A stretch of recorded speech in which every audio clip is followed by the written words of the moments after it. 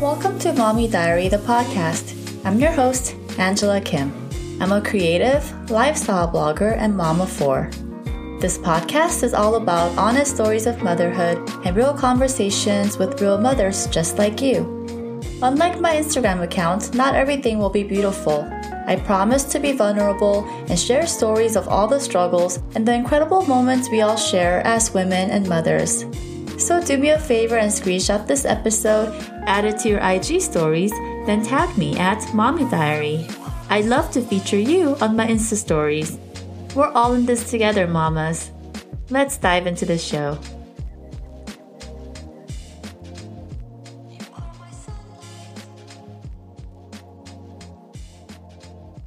Hi friends, welcome back to Mommy Diary, the podcast. As you guys know, I had to skip last week's episode because life just got so busy. But I also know that you guys understand the way things are right now. And today I have a really special guest. Her name is Selena Wright. And she is my daughter's speech therapist. And we've been working with her for a long time. And Miss Selena to me is like part of my friends and extended family, like a group of, she's like one of my biggest supporters as a special needs parent. She's seen us through like from the beginning of our journey to now. She's seen Elise from, I don't remember, about 4 or 5, I want to say. I might be wrong, but it just feels like it's been so long. I know she knew Elise when she was still in diapers. So I want to pass on the mic over to Miss Selena. I want you guys to get to know her.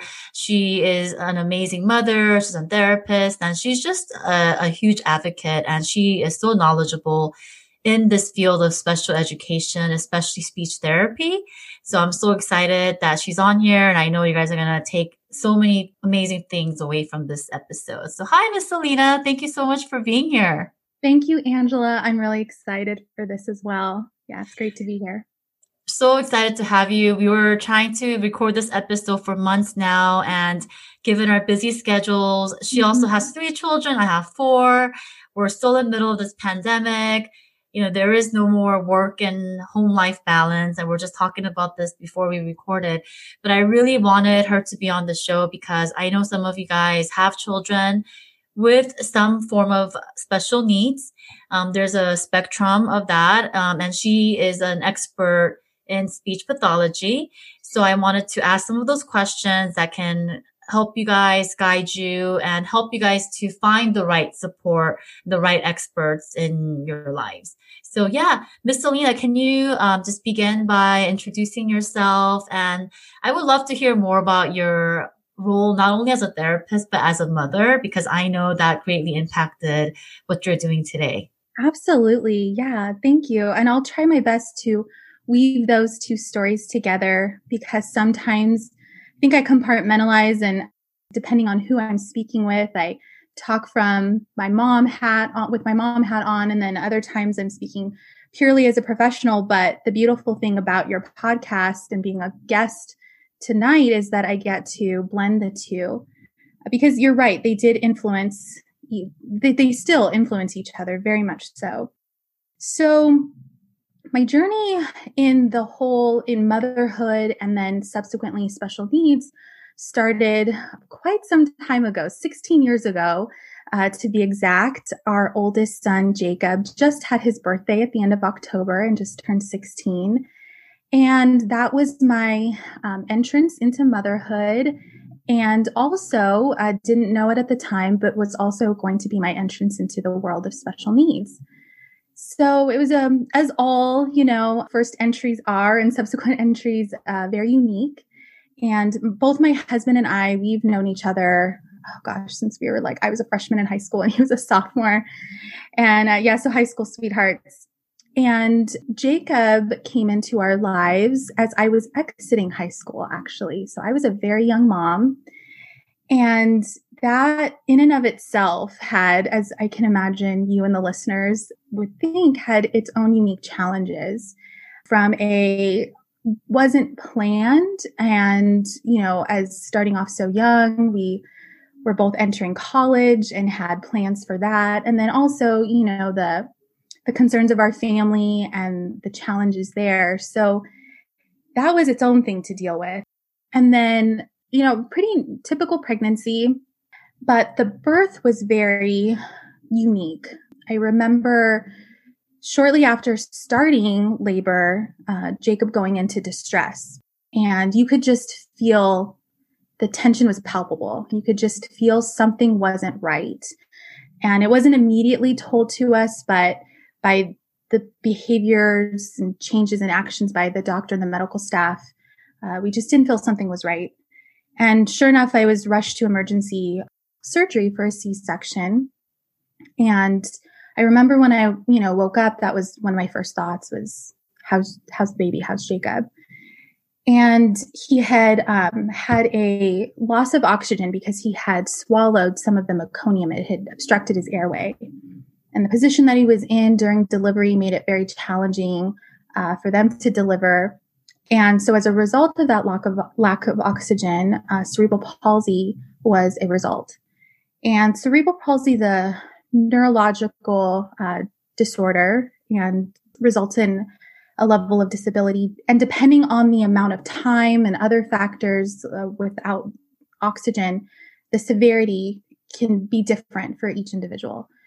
So for Jacob, we didn't know what that would look like. And he was in the NICU for 23 days.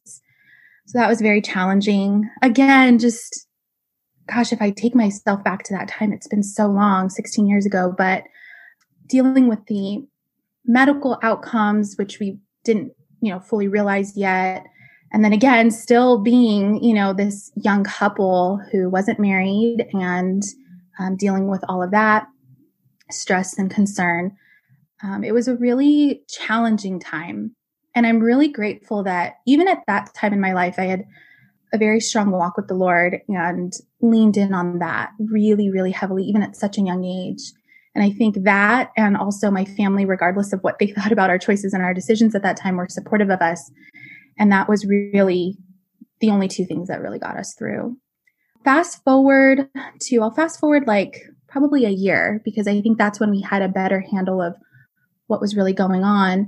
He had been diagnosed at that point with CP and then also his seizure disorder. And we had found out at that time that it was profound, and still didn't know what that would look like in a lifetime. But that was what was told to us by numerous neurologists and pediatricians and everyone who consulted on his case. And how old was he at this time when he received this diagnosis? Early on, he was only a couple months old when he received the CP diagnosis. And in that first year, we had gone through quite a bit too. There were some feeding challenges. So he had a G-tube placed, and there were, seizures, and we were trying to get the medications right and all of that. And then by a year's time, we had already been enrolled with the regional center. We live in California, and so we have this amazing regional center system, 21 or 24 regional centers across the state who serve individuals with disabilities. So we had already been enrolled in, or he had been enrolled in services. So everything from early start to OT to PT. And that was a whirlwind to navigate and figure out. But our top priority was his health and making sure that we had the seizures under control, that his nutrition was adequate. Those were our top priorities at that time. Sleep. Oh my gosh, I remember those nights. I think probably for the first year, and I'm not really exaggerating, there were very few restful nights for him. He just, his nervous system had gone through so much trauma. So to sleep for a restful, amount of time. I mean, any first year is going to be, you have recently a newborn, and so they don't sleep well. But this was different, and it was my first time being a mom, which I think looking back was a blessing. That was a blessing in and of itself, because first of all, I had extreme youth on my hands. So I had more energy maybe than I would have if it would have been later in life. But also just ignorance was bliss at the time of being a first time mom and being, experiencing this for the first time. We didn't know any different. So when I would be completely exhausted, and my mom was one of my biggest support systems to both my husband and I, and She helped so much during that time. And we would just, because Jordan was working like 2 or 3 jobs at the time. And I remember we would just switch off because he would just sleep for these short bouts of time and then be alert and awake or be, crying and upset. So I just thought that was kind of maybe normal. And then when we started talking to doctors and stuff, realized that no, there should be some maturity there, maturation that wasn't happening. And yeah, so that was a crazy first year, if I think back about it. Oh my gosh, when I hear your story, like it brings back my first year with Elise. First of all, you're amazing and you're so brave for deciding to have a child at that young age. You must have a very close relationship with God because frankly, a lot of women don't. I think when they feel like a child is there or comes too quickly, they make the other choice to terminate the pregnancy, which I think is always a really sad thing because now after having 4 children, I mean, every life is so precious. And I also had Elise younger, like when I wasn't as young as you, but I wasn't ready. My husband and I, we weren't thinking the baby was going to happen so fast. So for us, we just had to grow up. We just had to figure it out. It wasn't a planned, like, oh, hey, let's have a baby. Like we were so young. And I think there was a big, I guess, responsibility that came with that very first decision. And I felt like I was strong enough. And then when Elise came with special needs, and for me too, it was a very perfectly normal pregnancy. Even when she was born, she was perfectly healthy. And then her first year was when I started seeing the signs, and I didn't know any better. Like you said, it was such a blessing because I didn't know any better. I would even read books that would talk about some really smart kids talk late, and I was very hopeful. And I didn't even know anything was wrong with Elise at the time because I thought that's just how things were. It was incredibly hard. She was very sensitive to noise, sensitive to just her world around her. I think it was a sensory issue. So my first year was really, really hard too, but I had youth on my side and I didn't know any better. Like you said, ignorance is bliss. And looking back, I'm now, raising my 4th child. It's so much easier. First time motherhood is hard for anyone. But if there are listeners out there who have special needs children, like your extreme fatigue and your extreme emotions are valid because it's extremely hard. Just being a mom, a typical, a functioning child is hard enough. But when your child has special needs, that's like hard on another level. Absolutely. And there's challenges that you never thought you'd face. I mean, how could you, right? In a lot of these circumstances. And when I think back at that time too, what just came to me is later down the road, years later, when I would enter the field as a professional, I see now the work that was done being in me then, specifically in regards to empathy, because there were some really challenging conversations and sitting in the seat of a parent. I was on the receiving end of the news and information that was being delivered to me. And in many instances, we've been so blessed, and Jacob has been so blessed to have such quality medical care. And the professionals many of them who we dealt with and continue to deal with and work alongside are extremely empathetic and very caring. But there were those situations. I can recall a time when he had his G2 placed. And if you've ever had a child in the hospital, you know that it's a revolving door of caregiving. I know right now it's different because of COVID, and that breaks my heart. But under typical circumstances, we would have someone there by his bedside 24/7, and oftentimes multiple people. But on this one particular instance, Jordan couldn't be there. I believe he was working, and my mom, both my parents needed to do something. And so it was just me, and I just, was there with him. And doctors come around and make their rounds when they can and when it fits into their schedule. So I wasn't expecting to see this particular neurologist, but he stopped by, and I didn't think anything of it. I thought he was just coming by for a checkup. But he was coming by and at that time we had already been provided information about the severity of Jacob's condition at that point. But he really was there to, I guess, help me understand in his own way about this new realm that we were entering in terms of nutrition. Because at that time, the G-tube had not been placed. It was in this hospital stay, but up until that moment, it hadn't been placed. So he was letting me know that it would be placed. And when I had these questions of if it would be temporary, and he was informing me that it would be much longer than that. But the way that he was doing it, I can just recall this very sobering tone of voice, and the information that he was giving me was very straightforward. And in that moment, being by myself, and I remember Jacob had a roommate, but there was a curtain between us. And I believe that child's mother was sitting by their bedside at that time. And the doctor delivered what he had to, very pro forma, and then left. And I'm just sitting on the other side of this, crushed, So I remember racing out and calling my mom right away. And so when I think back, in that moment, there was so much pain still and confusion and everything. But I still operate out of that in even today, when I think of conversations I have with parents wearing then my professional hat, how that influenced me in a very positive direction. Did you feel that the doctor just didn't have the empathy at the time that the parent needed? Yeah, and it did two things for me. At the time, I didn't say anything because I didn't know what to say. I didn't look at myself. I didn't see myself as an advocate yet at that point. So I didn't know what to say. So I'm sure had I spoken up and expressed what I was feeling or thinking at that time, he probably would have changed his delivery. There's that.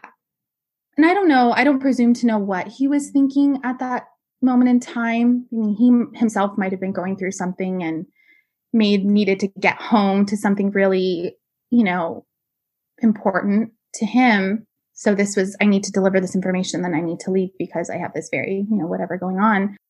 But regardless of what that was, that's how it came across and that's how it was delivered. And so that also influences me to whatever kind of day I have as a person. That doesn't matter when I'm sitting in front of a child and I'm working with them, because they don't know, any of that, and they don't deserve any of the, lackluster energy that I might be feeling. We all have it, but there needs to be ways for professionals to rally and to provide the best, which, in my notes and kind of some preparation for the interview, I was thinking, I'm always striving to be the professional that I'd want to sit in front of Jacob. I think that's the biggest takeaway lesson from those years. And don't get me wrong, I saw so much and was influenced by so many mentors and professionals during that time who was like, okay, I'm ripping that page out of their playbook. I'm doing that because that's amazing.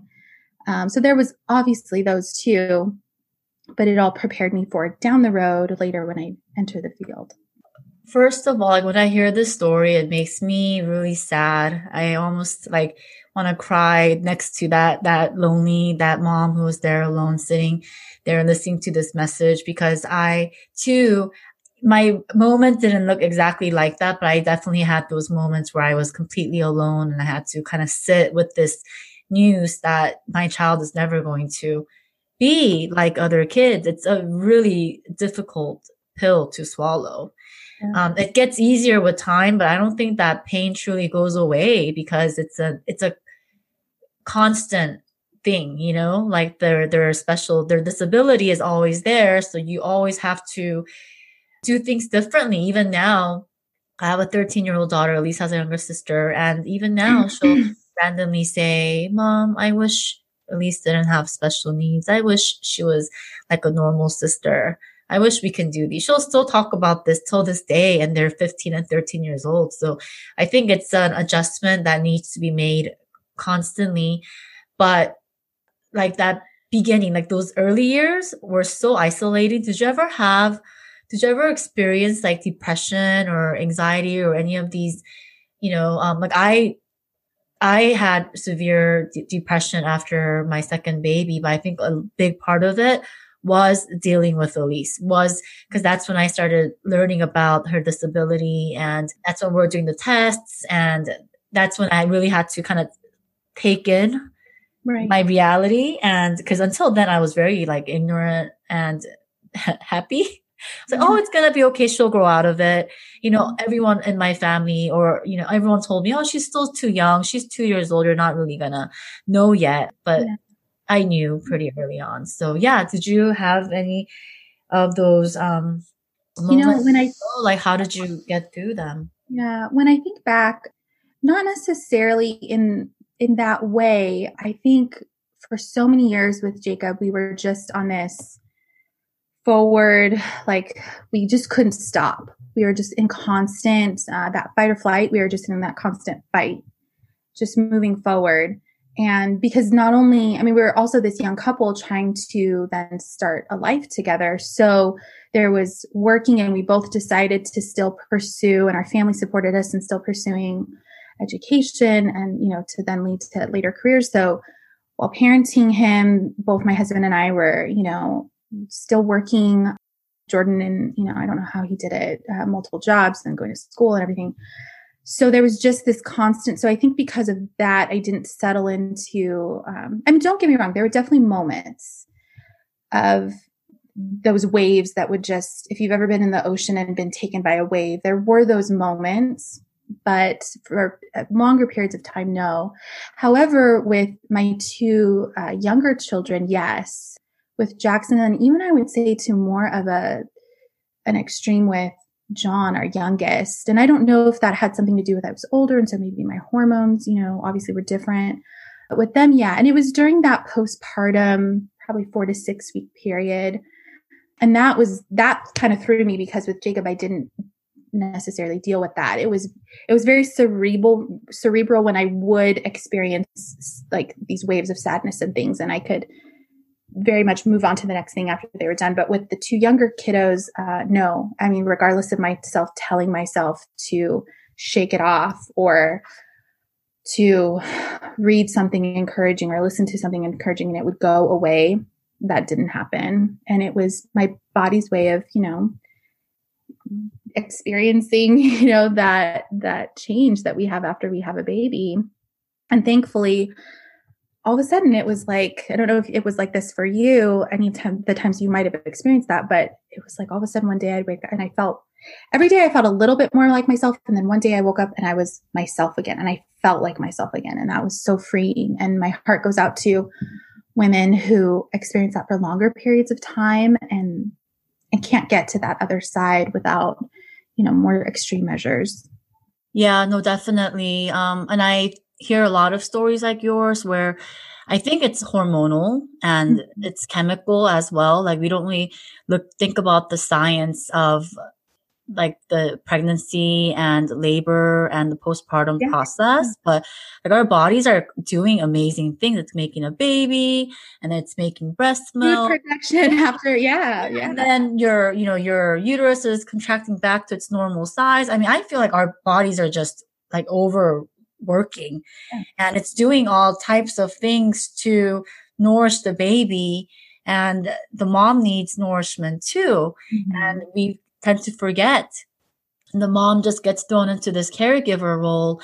And I have so much empathy, like nothing but love and support for new moms, because if you have 3 children, I feel like it's safe to say that you're going to know this feeling, whether it's with your first, your second, or your third child. I think it's just part of motherhood. It's just part of our body's way of going through different changes. And there's absolutely like no shame in it. I think it's just very natural. Absolutely. Yeah. And I thank you for having a platform like this to also discuss those things, because, and I grew up around a lot of women and mothers, and I don't recall it being really discussed or talked about. So when I was experiencing it myself, I was just like at a loss, like, what is this? And it's frustrating. Absolutely. But I think, in recent years, people are more willing and there are more platforms to discuss it. And that's the thing though, like when I was in it, even if I could hear that, even if I had heard another woman's story about it, it didn't impact me and it didn't penetrate that time period. But I was thankful that it was there. I was still thankful that it was there, even though it didn't necessarily solve it. I'm sure it helped. No, definitely. And I think now more than ever, it just needs to be more culturally and socially accepted, I think. Feeling that, not being so happy about motherhood every single day as soon as a baby's born. A lot of moms can't bond with their babies right away. And they call it baby blues, which sometimes I think minimizes what you're feeling because, we're different women. We show our emotions, we carry them differently. I think there's a spectrum of, different emotions we feel. So I think we just have to normalize not feeling like yourself after giving birth, whatever that looks like. Whether that's even like fitting into clothes after, what even if it's not, emotional or what you're experiencing in postpartum depression way, but even just balancing your schedule, I think there's something like in every stage. Like the first time motherhood, it's more like, oh my gosh, I have to give up being a woman now. Yeah. There's that transition. I'm a mom now. What does that look like? I don't like this role as a mom. I want to go back to being a single woman. And then with your second child, it's like, oh my gosh, I have two. Like, how am I supposed to, right? Like distribute my love and my attention equally. Like I love my first baby. I can't bond with my second baby. Or, it looks like that. And third baby, always something at every stage. So I want the listener to know that too. There's always something. That's why I always try to like constantly talk about it, even though I'm no longer in that place, because I don't want them to see me and my, my blog posts and my Instagram pages and think, oh, wow, she has 4 kids and everything's just perfect. No, this is 15 years into it and I still have rough days, but doesn't it get, I don't want to say easier, but it does get somewhat. It does get right? better. I've had this thought. Get used to it, maybe. Yeah. I've had this thought after, should we ever have a 4th? I don't know if that's in the cards for us, but should I ever be in that circumstance again? I thought how powerful it would be for myself right now, in the state of mind that I am as a mom, to write letters to myself in anticipation, knowing that might come up again. And then if I ever experience that again, to read those words from myself, to know, because I think that was the most maybe scary thing about it when I was experiencing those periods is I would think like, am I ever going to feel normal again? And why can't I, and I can't explain why I feel this way. But if I could read my own words talking back to me to assure, you will get back there and you will feel like you again, that would have been so comforting, so and I would do that probably because I've experienced it multiple times. It was with my second and then with our third that I would think possibly the potential there if we ever had a 4th would happen. So that might be something, I don't know. But that's such a great idea. So if you're listening, like if you, like once you're back to your normal self, write a letter to your future self in case you have another baby and you're feeling somewhat off and not yourself at whatever stage, then you can read this letter and know you're going to go back there. Like you're going to feel like yourself again. And that I think is a really great exercise to remind us like we're okay. We're good. It's not us. It's just the season. It's just the journey to motherhood and our children I don't want to say they make us work for it. It's just part of it, like each child brings so much, right? Like blood and tears and pain, literally. Joy on the other end, I think is that much more sweet, because of it. When you know that it was almost earned, at a certain point. Yeah, it's earned. It feels really, it feels really good. And it's a beautiful journey, motherhood, because oh my gosh, yes. To do that, and go through all that and come out on the other end and not only come out on the other end, but even stronger. That's amazing to me, and share. And so many of us are empaths. And so we share with others and encourage others who are in it. And I think that's a beautiful thing. Yeah. I can totally see you with more kids because I feel like you have enough love. But then I also know you have your profession that you love. That's what I think about. Like, honestly, I would have more children. Children are the most beautiful beings, on earth. And I now understand that. But it won't be fair for my children right now because I love my job too. So Mhm. it's more like lack of time and Mhm. resources. And I want to do, and I feel like 4 is like max. Yeah. So, but I thought that with 3, but now I'm really like 4 is my max. But I really do love being a mom. But there was a time like when Elise was young and she was not, walking.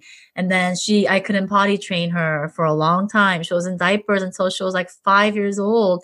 And now I look at my 4-year-old son and I can't even imagine him being in his diaper, Yeah. So like when you're going through it, you don't really stop and think, like you said, you're just like, you In just go, it. you're just in Yeah. it. You And just go, go, go. And then you mom, get to the other you're a mom, side. so you got to do what you got to do to provide and to support. And I think you're like just that warrior mom, strength come into play. But I remember the earlier days when we used to take Elise to your therapy sessions, there were days when she would have these like meltdowns in the car and she'll scream and just cry. And sometimes she'll try to like open the car door. I always had to childproof the back door Yeah. because she'll know that she can't do that.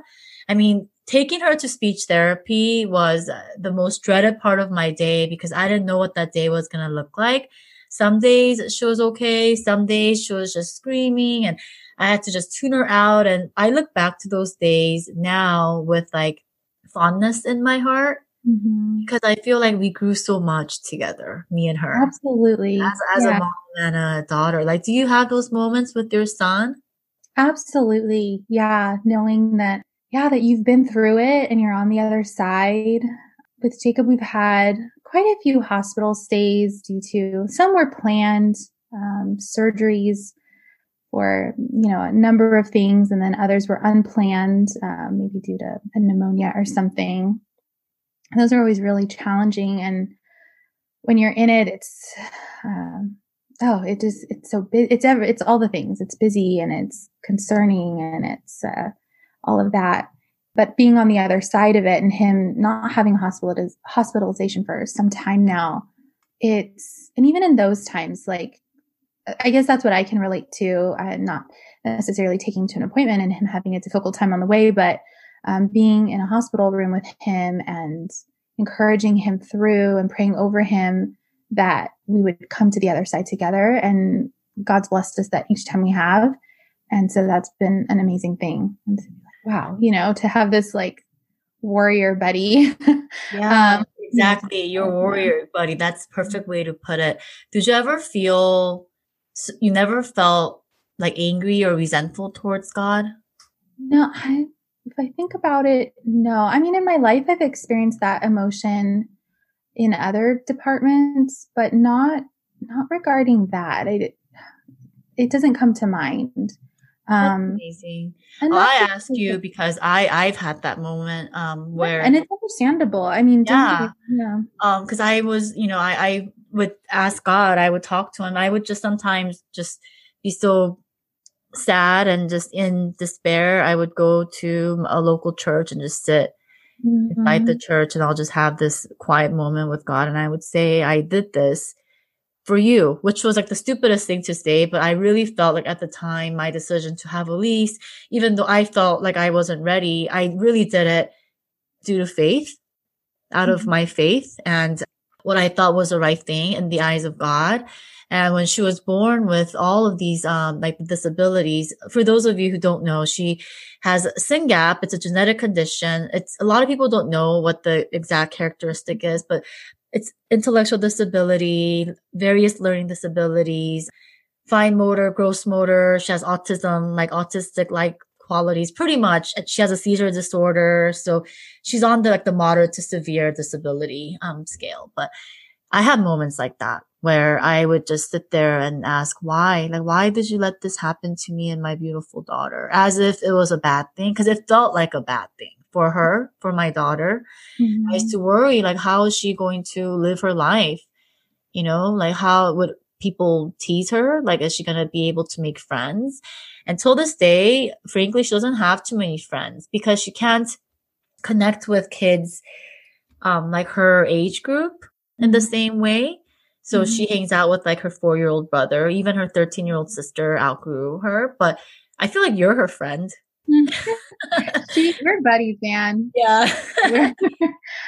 That's the thing too, where I love my job and I love the individuals who I say work, but it's different. There's a different word. It's not play. It's not work. It's this more profound experience that we get to journey on daily, weekly. And yeah, as you were talking, I was thinking too, I was realizing, I don't know, some years ago, maybe 5 or 10 years ago, actually it was probably around the time of Jacob had a spinal surgery, maybe 4 or 5 years ago now. And it was at the end of that I was, the Lord really spoke to me that Jacob has a calling on his life, and just as you and I do. And he's no different. There's a calling on his life, and a very deep one, to teach empathy and patience and understanding and acceptance. And those are very hard things to do. Like Jacob can do that outside of having a relationship with someone, which I don't think many people can say that, to demonstrate empathy to somebody else, to demonstrate and expand someone's, ability to understand another person and accept what's going on. Oftentimes that has to be done in a very trusted relationship, right? Because if some stranger comes, they're viewed as someone who's, doesn't know what they're talking about and is butting in and all of so, but done in a trusted relationship, it's, oftentimes welcomed. And that takes a lot of work, to do and to get to, which so many of us are up to. But Jacob's able to do those things by being himself, and people meeting him and meeting our family. And I think that's such a beautiful thing that he gets to constantly do that, for others, and do it so easily. That's the other, I struggle with those things still, I'm sure you can relate in marriage if you're trying to help your spouse to, with some of those things, empathy, patience, understanding, it's work sometimes. And I struggle with the patience to do that. It's just kind of my personality. I kind of just want to be a control freak and just do it now and make it happen. But he's able to do that in such a gentle way that I think it's just so beautiful. And to have a calling like that on your life, gosh. And I think the same thing with Elise. You sit and you speak with her and she shares her interests and what went well during the day. And you see those simple things that are appreciated by her that we should all value so highly. And it takes you back to that seat of gratitude.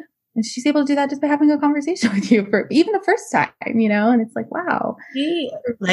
That's so beautiful. First of all, but I wish I could meet Jacob in person one day, but yeah, that's a superpower. I think so many people nowadays have, amazing degrees, they have high IQ, and they have all of these, awards and whatever things on their resume, but they lack that, very important trait of empathy and patience. And I mean, you can't even teach that to some people. So yeah. Jacob is born with this amazing gift that really makes this world a better place. Without those traits, what is the real meaning to life and family and friendships, And Elise definitely taught me. I always talk about, the simple joys and simple joys. We have to appreciate the little things. And I don't repeat this. I truly, genuinely mean it. And I learned that through Elise. The way she laughs, the joy that she has, over little things. It's just, you see it in her eyes. Yeah, there's no pretense. Yes. She is just so happy and so thankful for everything. And the joy is just so amazing that she makes me feel dumb. Sometimes I'm sitting here complaining about something, or, I'm sitting here thinking about these things that I have to do, when this person, my daughter, can just, her level of joy is unlike anything I've seen in anyone else that I've met. And that's, I think, her gift to the world. Absolutely. Absolutely. And that's amazing. So you must see this a lot. So as a therapist, do you see these different gifts that, these children carry? Yeah, absolutely. And connections, top priority of my list. Have recently been working as a community manager with an SLP who has a brand that's truly amazing. The work that we do at the clinic is awesome. And I'm just so constantly impressed. For a time, I was like, wow, this is, my position at the clinic has opened so many opportunities for me. And this has been one of them, to meet so many other therapists who feel just as strongly as all of us at the clinic do. And so we were having this discussion the other day with an audience about core values and developing your core values as a therapist, and what are those, and different than, your wish list for a job. I want to be making this much. I want this many days off. I want, would have to have these resources there at the job. And those are definitely important. But having a separate conversation, we were discussing core values and how that influences our day to day. And for both of us, at the top of our list was connection with our students and clients, and then also their support systems, whether that's their parents or their caregivers. We have a lot of family members who bring children to therapy, friends even who bring, their friends' kids to therapy and stuff. So having that connection with those people, because she has this really great way of describing it, in that we as therapists have to join with the caregivers to really reverse engineer a student's life.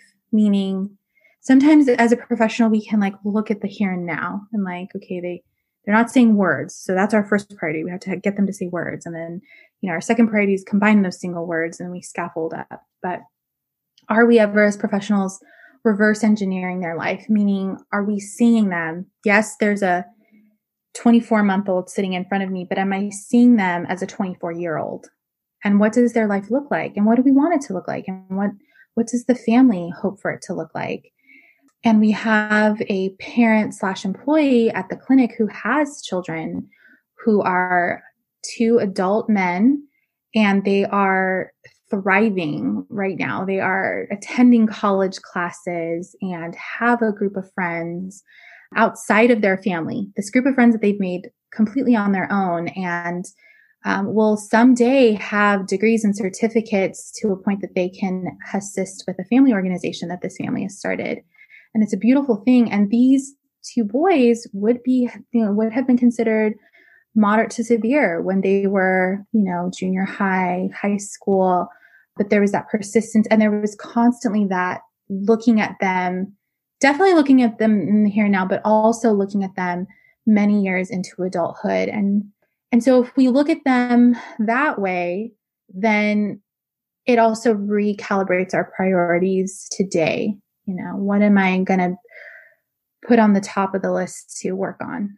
And what that looks like is, are we working on flexibility from a very young age? From a very young age. I think we can all, anyone who has a toddler, you're thinking gosh, yeah, we really do need to be working on flexibility. Are we working on that? Are we working on their ability to transition, between things from a very young age? Are we teaching them how to advocate and protest for themselves? I'm constantly telling caregivers that we will be working on some of their first words I'm going to focus on are stop, no, all done, don't. And those are very powerful words. Yeah, it's like drawing boundaries for yourself. Exactly. Yeah. And otherwise we see, possible behaviors that we don't want to see, communicating those behaviors. We see falling, crying, yelling, scratching, hitting, you name them. And that's communication. And what are they communicating in so many of those? I don't want to do this activity. I want to do that instead. Or no, don't move that bear, or stop singing that song. That's what they're trying to communicate, but they don't have that word. And so the alternative is, well, I'm going to show you that I don't want you to do X, Y, or Z.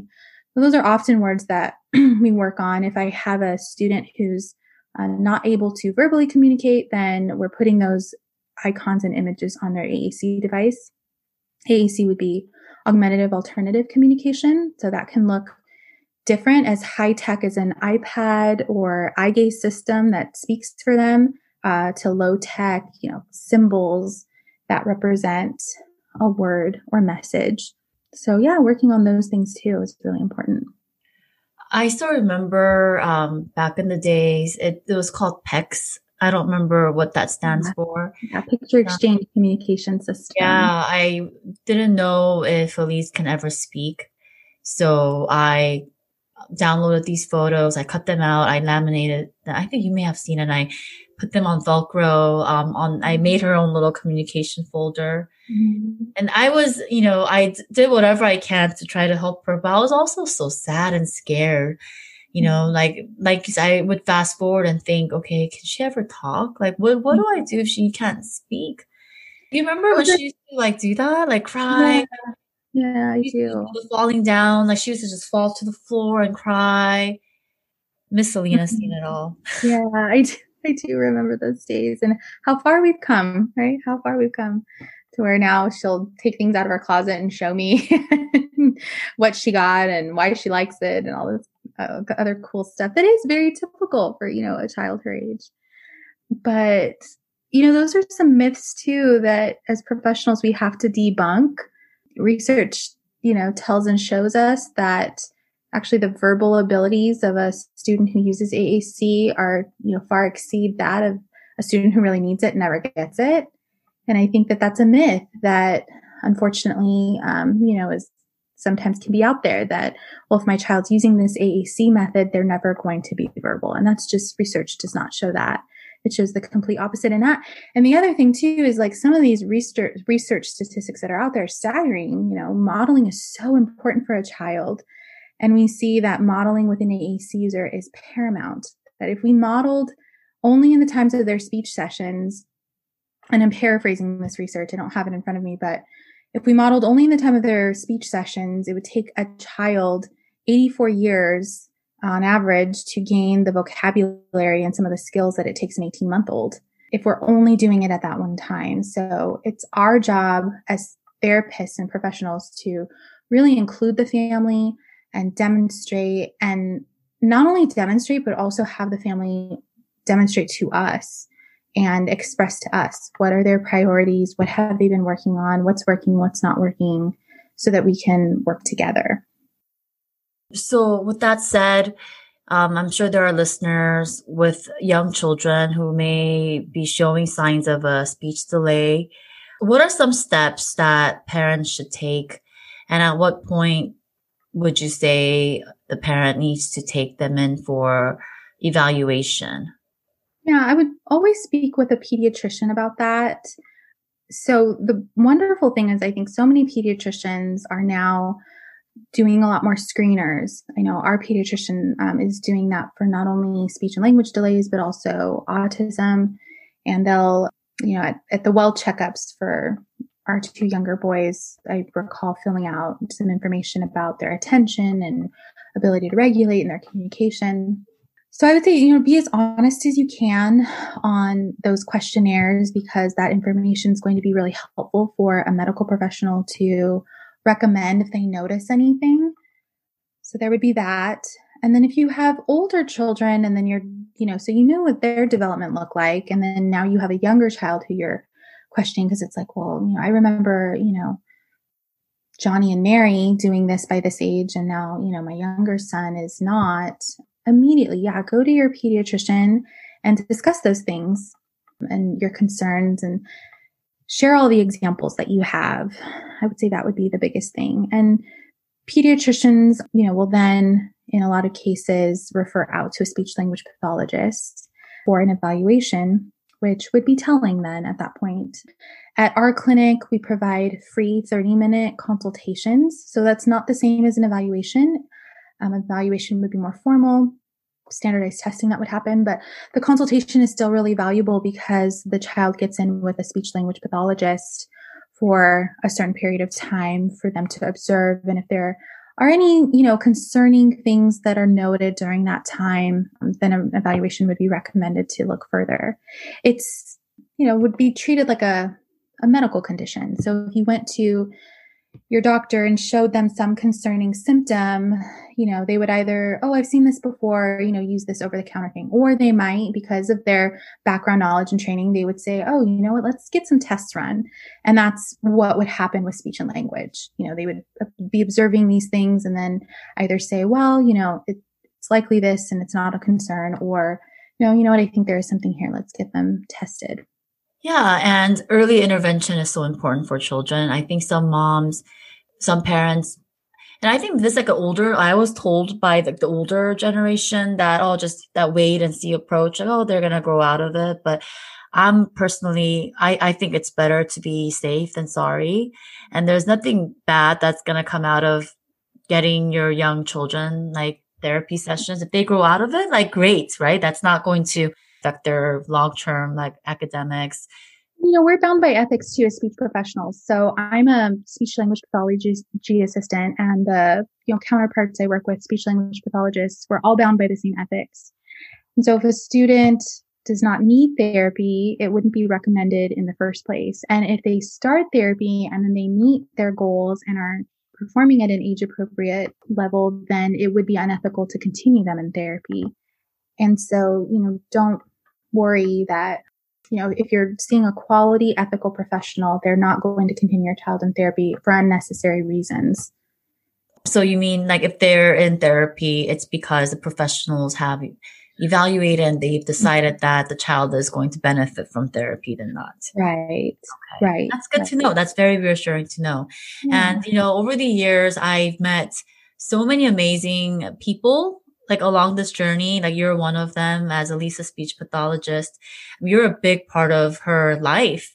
You're just as, I think sometimes even more important than like her school teacher, because her school teacher changes every year, but you've been there by her side since she was like kindergarten or first grade, very young. I remember we were introduced to Wings by her friend that she met in kindergarten. So it's been some time.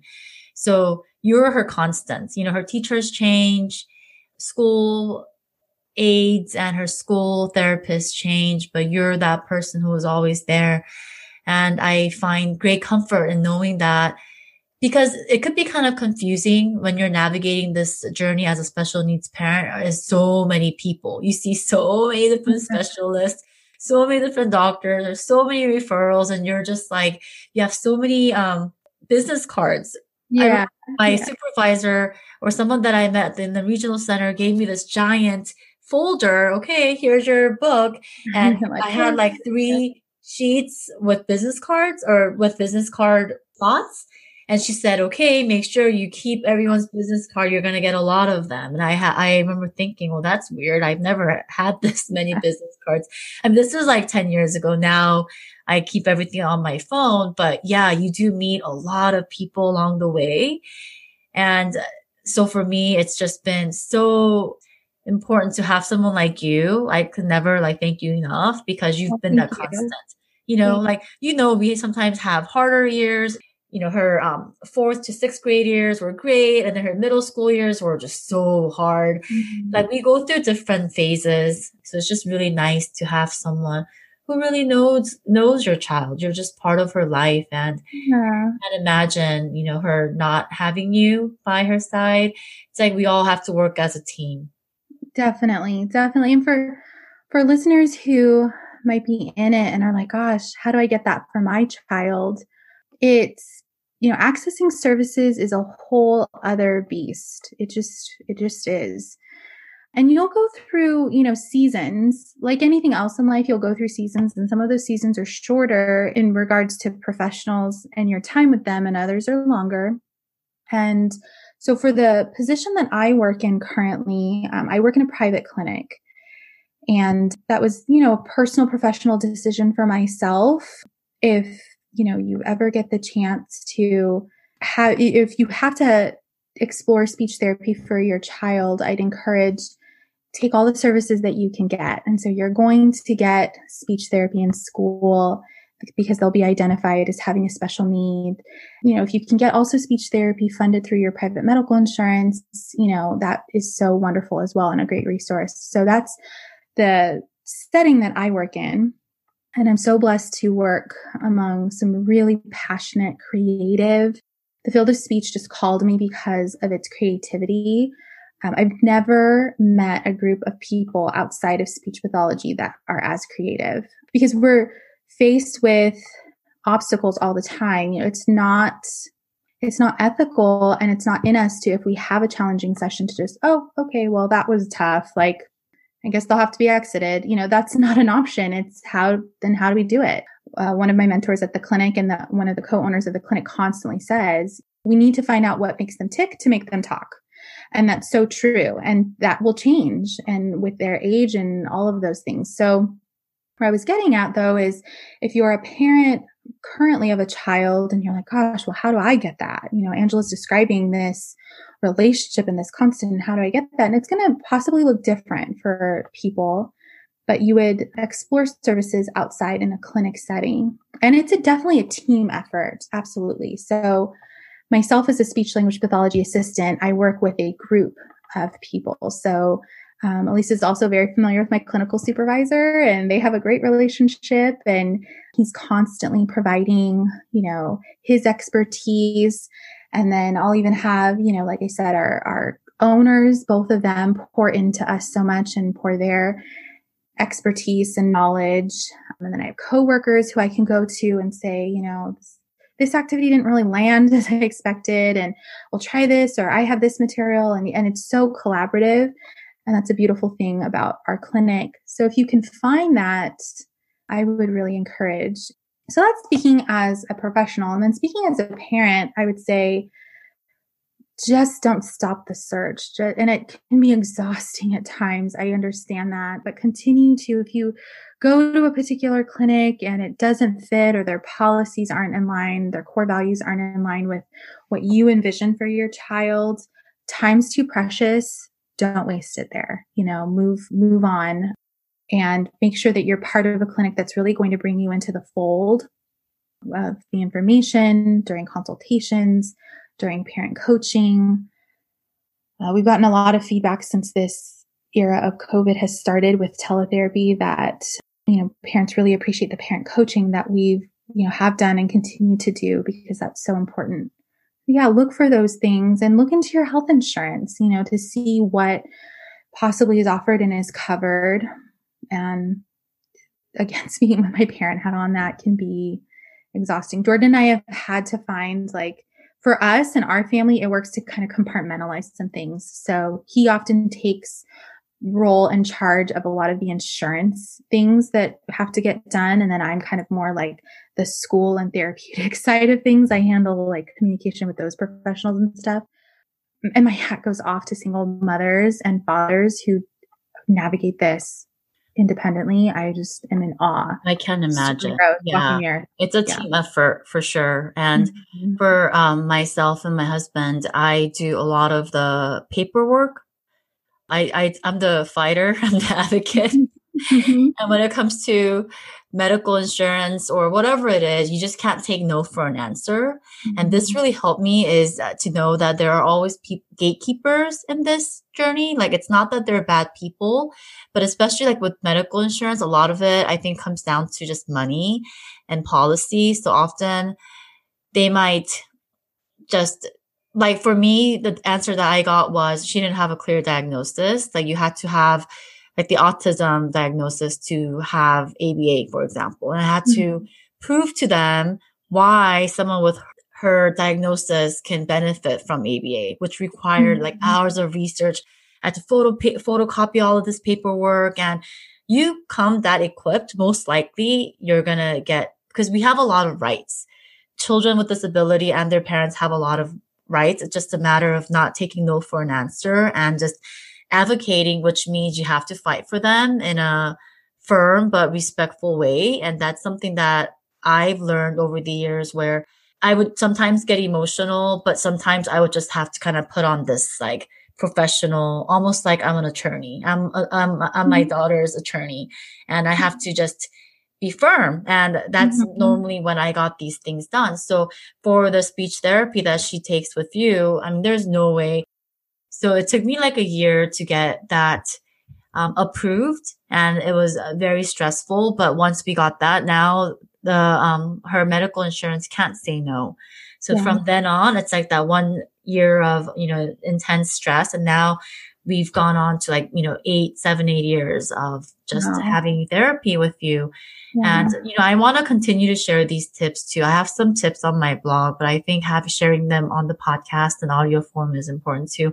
So I really hope like one day you can come back and maybe talk more about that process. But today, I'd love to, because especially now in this time of the pandemic, it's hard to probably meet with parent groups and support groups because of, everything that's going on.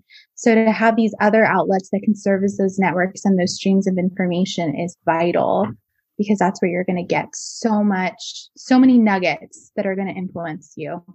Yeah. Like, for example, I found Miss Alina's clinic through Elise's classmate in kindergarten. Her mom was amazing and she gave me the information, and of course you got to do your own research, but yeah, and I'm hoping you can come back one day and then we can kind of go deeper into what the process looks like. But today, like, thank you so much for just being here, and I feel so grateful that you opened up. And I know we always meet in like a professional parent and therapist setting, but the fact that we were able to talk like friends, like old friends, because I see you like every week, a couple times in years. And we're not only moms, but we're also professionals, like finding our purpose. And I think a big part of that is rooted in our children with a disability. So I think that's where I find that connection with you. And I feel like we're kind of like similar in a lot of ways. And I didn't know that before today, but just the journey.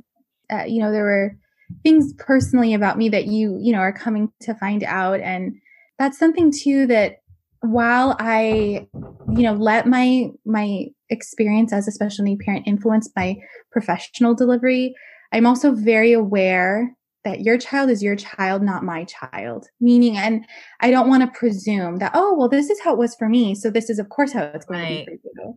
And so I guard some of that information for that reason, because I want you to feel heard as the parent, or the other person who I'm working with to feel heard and feel like I'm individualizing to their child and not projecting my child and my experience completely on them. That makes perfect sense, because like you don't want to put you want to be the listener, the person. Yeah. Or in that hour, be more about that child. But I really feel, and I can hear that. I think that's like your son. Elise was doing that to me. She's trying to open the door, like, Mom, I need you. And she's like, Mom, what are you doing? I got to tell her all about how I recorded a podcast with Miss Alina. She's going to be so happy. But thank you so much for your time today. And thank you for sharing your story. And I just want to say you are amazing. And I really feel so grateful that you are acting upon this calling, because you're so perfect for it. Like, this is exactly. Thank you. And thank you for the opportunity. This has been so lovely. And I'm so encouraged that, platforms like this exist, and to know that you're hosting one of these platforms is so amazing. And I encourage you and support you in this. Oh, I feel the same way about you, Miss Alina. And I have to say, a big part of all of this, it started with my daughter, Elise. She's the one that, made me have to quit my job. I had to stay home and I needed to figure things out. I was so young, in my 20s. I was like, okay, now what?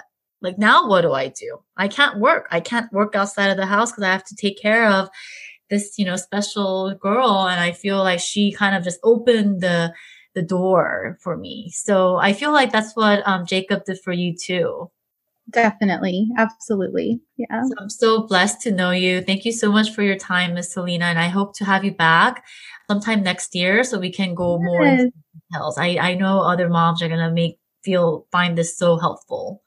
For sure. I look forward to that. Definitely. Thank you so much for your time, Miss Alina. We'll talk to you soon. Okay, great. Thank you. Bye. Bye. You are my sunlight. Thanks so much for listening to Mommy Diary, the podcast. If you can relate to any of my stories, my hope is that you leave this episode feeling a little less alone and a lot more inspired. For more parenting and lifestyle stories, head over to my blog, mommy-diary.com, or join me on Instagram at mommydiary.